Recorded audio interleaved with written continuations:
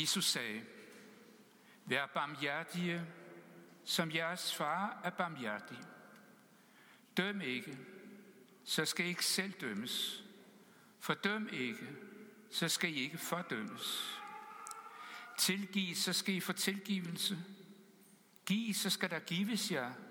Et godt, presset, rystet, topfyldt mål skal man give jer i favnen. For det mål, I måler med, skal I selv få tilmålt med.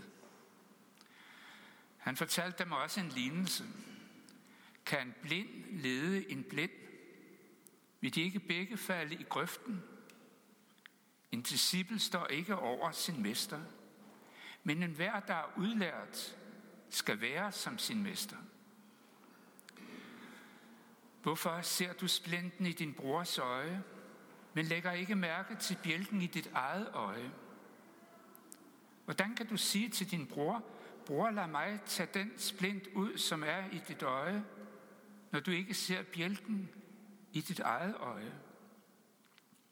Hykler, tag først bjælken ud af dit eget øje, så kan du se klart nok til at tage den splint ud, som er i din broders øje. Sådan lyder Herrens ord. I Faderens og Søndens og Helligåndens navn. Amen. Hvorfor ser du splinten i din brors øje, men lægger ikke mærke til bjælken i dit eget øje? Ja, hvorfor? Hvorfor gør vi egentlig det? For det er vi mennesker jo ret gode til at se fejlene hos de andre, men ikke hos os selv. Er det fordi vi er nogle store hyklere alle sammen? Nej, kun hvis vi er os det bevidst, og det er vi ikke altid. Det er sjældent, at nogen direkte får en splint i øjet, for ikke at tale om en bjælke. Men det forhindrer os jo ikke i at forstå Jesu billede. Hvis man virkelig fik en splint i øjet, og den kom til at sidde lige midt i ens synsfelt, eller sætte sig på tværs i ens univers, som Anne Linde sang engang, ja, så vil den tage sig meget stor ud.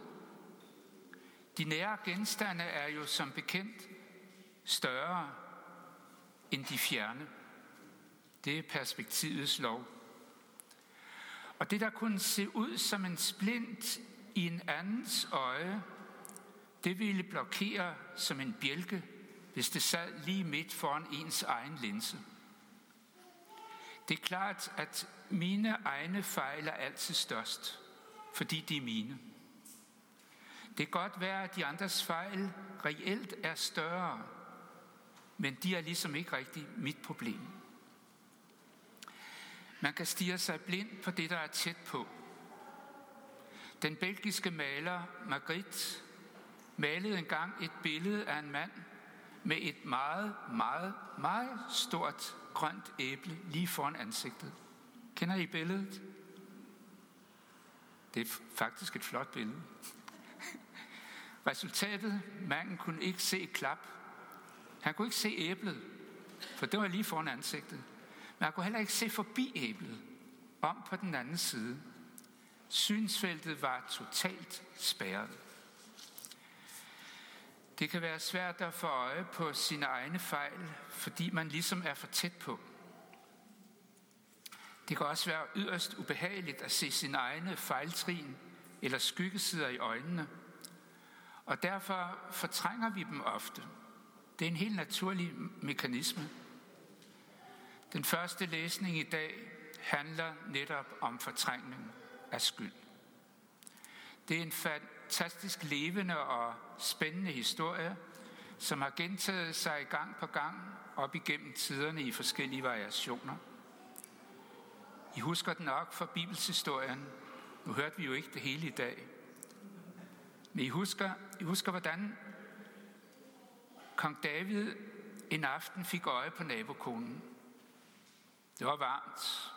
En varm forårsaften, så han kunne ikke sove. Så han gik op på taget på paladset, og det var jo flade tage dernede.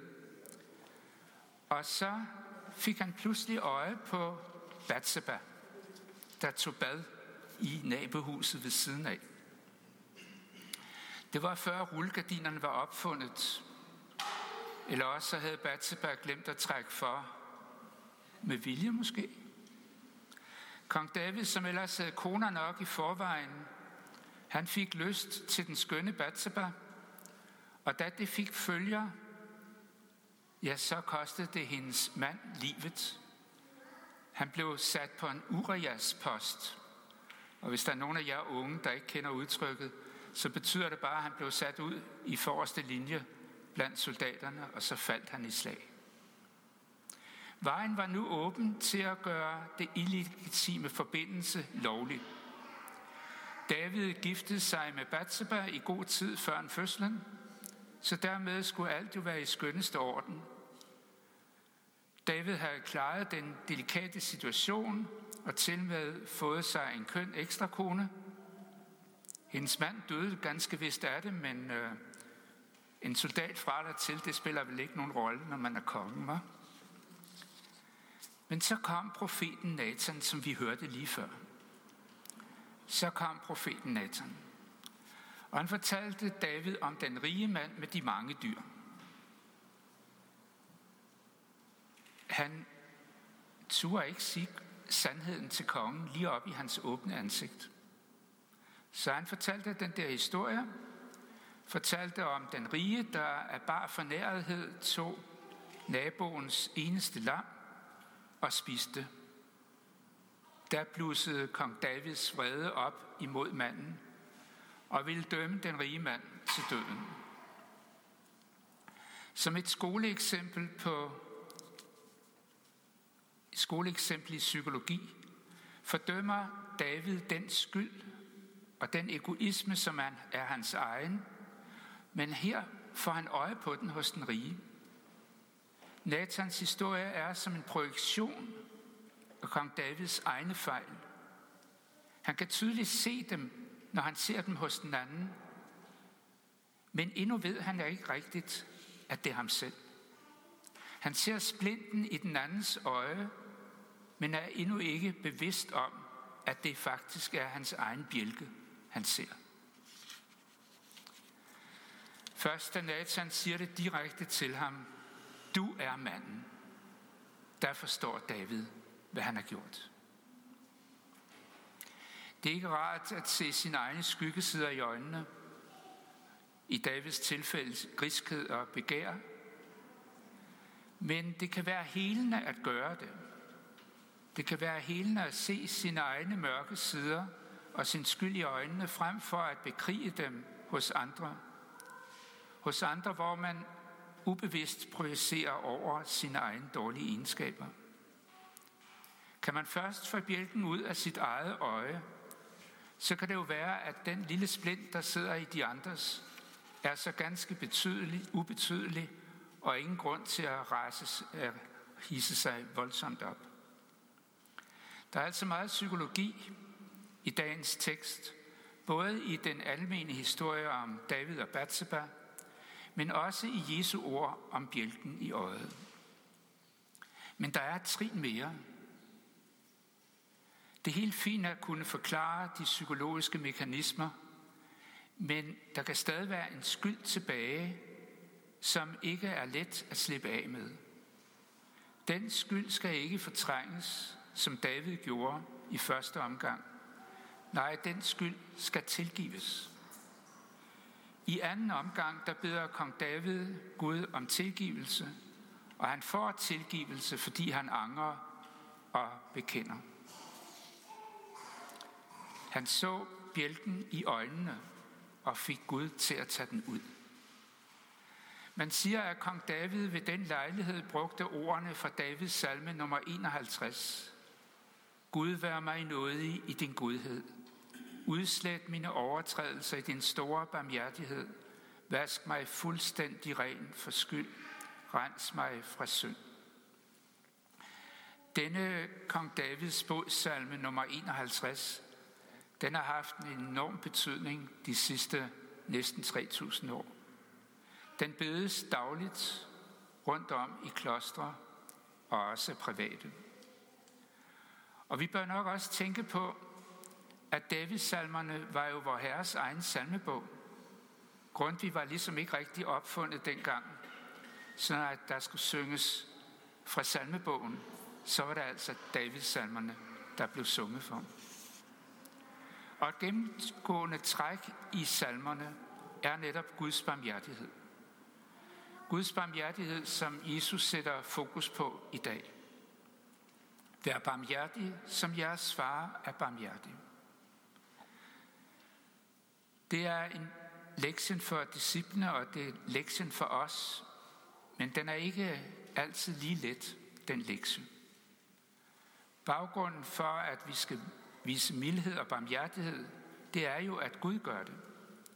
Og forbilledet for, hvordan vi skal gøre, er Gud selv, som viser godhed både over for utaknemmelige og onde, lader sin sol stå op både over onde og gode.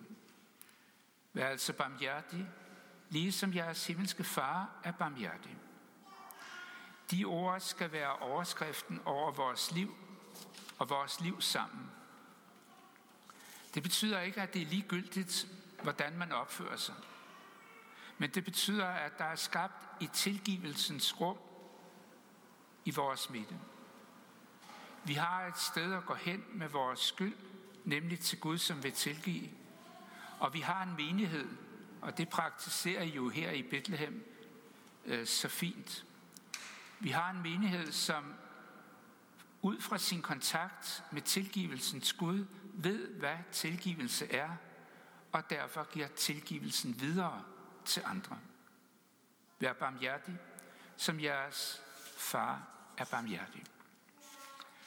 Uden denne grundlæggende præmis, Guds barmhjertighed, bliver vi som blinde vejledere. Blinde vejledere, som leder os selv og andre i grøften. Vi bliver ligesom Margrits billede af manden med kæmpeæblet foran ansigtet, eller manden med bjælken i øjet. Vi kan ikke se klart, kan ikke se på vores medmennesker med barmhjertighed, uden at vi gør det i lyset fra Guds barmhjertighed.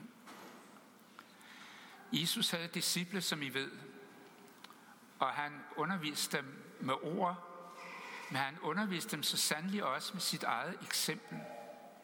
For eksempel den gang, hvor der var nogen, der havde taget en kvinde hen foran ham og ville have hende dømt og måske stenet.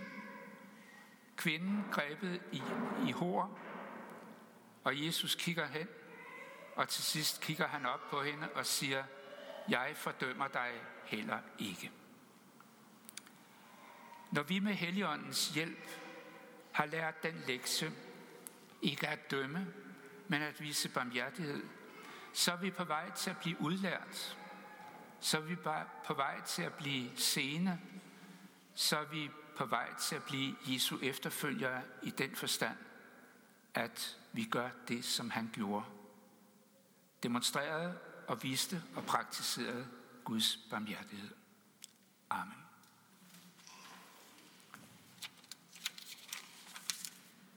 Ære være Faderen og Sønnen og Helligånden, så nu og altid og i al evighed. Amen. Lad os hilse hinanden med den apostolske velsignelse. Vor Herres Jesu Kristi nåde, Guds kærlighed og Helligåndens samfund være og blive med os alle. Amen. Guds fred.